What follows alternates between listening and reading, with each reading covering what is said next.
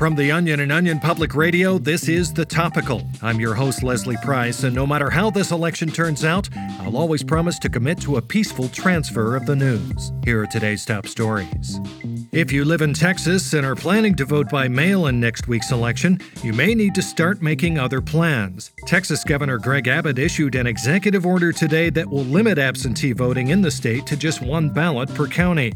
And if you do happen to be the one lucky resident in your county given a ballot, Texas election officials are also reminding absentee voters to properly identify yourself as a registered white Republican, or else your county's vote could be disqualified.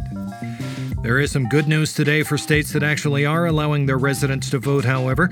Election officials in Wisconsin are happy to report they have found zero evidence of voter fraud in any of the ballots they've thrown out so far. That's great news. Let's hope they can keep it up through November 3rd. Well, that might be all the news you need to know today, but guess what? The world doesn't revolve around you. There's a lot more news to get to, and a lot of other people out there listening, so don't be selfish. Back with more right after this.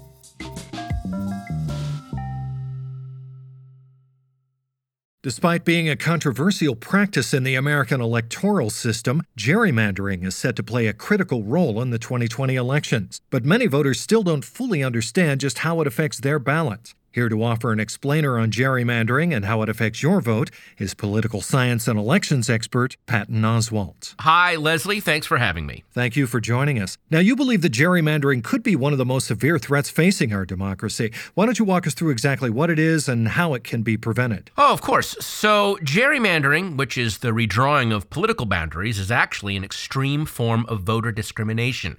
And it can seem really complicated. Fortunately, though, there's a very simple explanation as to how it works. As you'll see here, we have a grid with 100 squares, right? 40 of those squares are red and 60 are blue. Now, Patton, I'm sorry to interrupt, but this is a podcast, and I'm just worried this might be a little difficult for our listeners to picture on their own.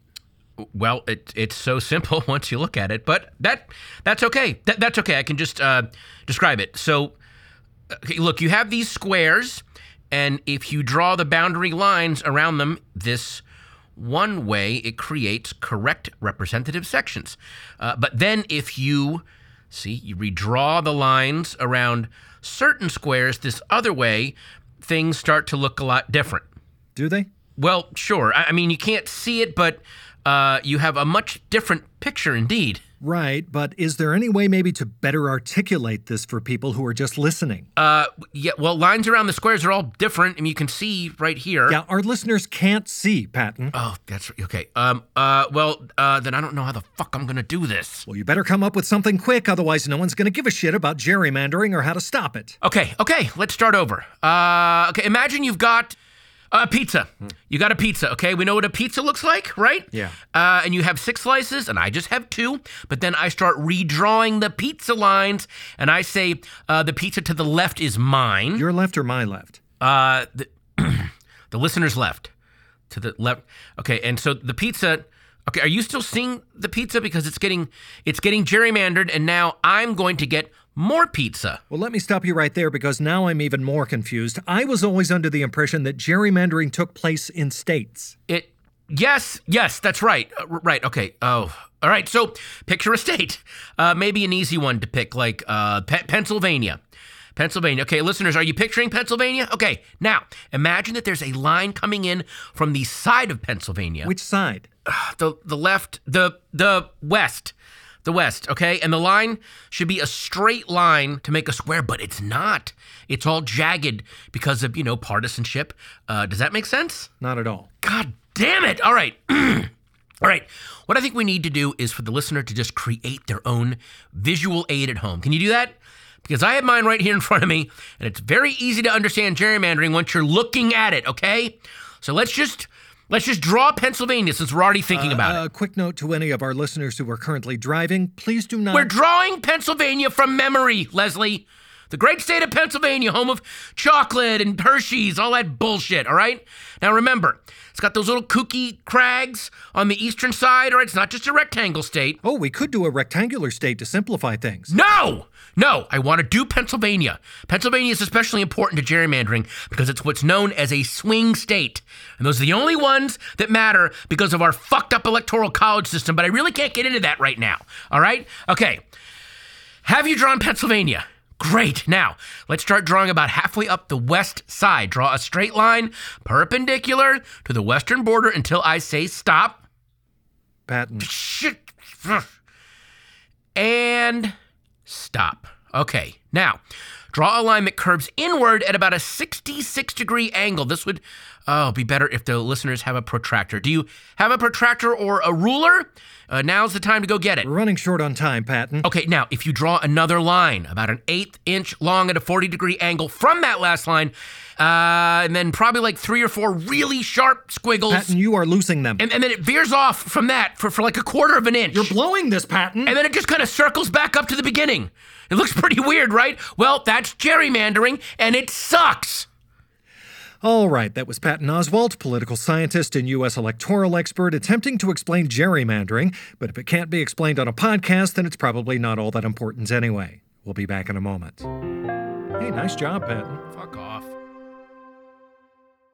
Folks, the only boundaries I'll ever be manipulating are what is and isn't newsworthy. And lucky enough for the rest of these stories, they fall just inside the line. So here's what else you need to know today. Americans across the country will head to the polls next week to cast their ballots and decide who will serve as our nation's president for the next 4 years. But as we learned in 2016, it isn't winning the popular vote that matters. In fact, many polling experts today believe that the 2020 election is most likely to be decided by just 4 or 5 key swing corporations. Donald Trump and Joe Biden are expected to spend the better part of this week touring the swing corporations extensively in hopes to win over their support before Election Day. Given how close this race is, I wouldn't be surprised if the whole thing came down to one undecided executive at ExxonMobil. And as November 3rd draws near, President Trump is reportedly looking to connect with more voters outside his base. Trump today welcomed a new addition to his White House family and, in an attempt to soften his image before the election, adopted a dead dog. As the old saying goes, if you want a friend in Washington, you better find one of those laying lifeless on the side of the road. And finally, some alarming new numbers in the fight against coronavirus, as the number of new COVID-19 cases continues to soar today, even though Todd Peters of Scottsdale, Arizona, said it would be over by now. You think we don't remember that, Todd? You were just blowing smoke out your ass back in March, and now everyone knows it. Good luck ever earning back anyone's trust after that. God, he's so full of shit. And that's it for The Topical today. I'm Leslie Price. All week, we're going to be covering this historic lead-up to what is sure to be our nation's last election, so be sure to subscribe to The Topical wherever you get your podcast. And you can also sign up to become a member of The Topical's Patreon, where for as little as $5 a month, we promise to return your mail-in ballot so you can cast your vote and make your voice heard. But not until you sign up, so go check out our Patreon now. And tomorrow on The Topical, Joe Biden is leading heavily in many key states, but are the numbers misleading? We'll be joined by longtime OPR political correspondent Dame Judi Dench, who's going to break down the latest presidential polls using nothing more than the adorable sounds of your favorite barnyard animals. So cute. Now that's how you keep the voting populace informed and entertained. Take notes, Patton. All that and more tomorrow on The Topical.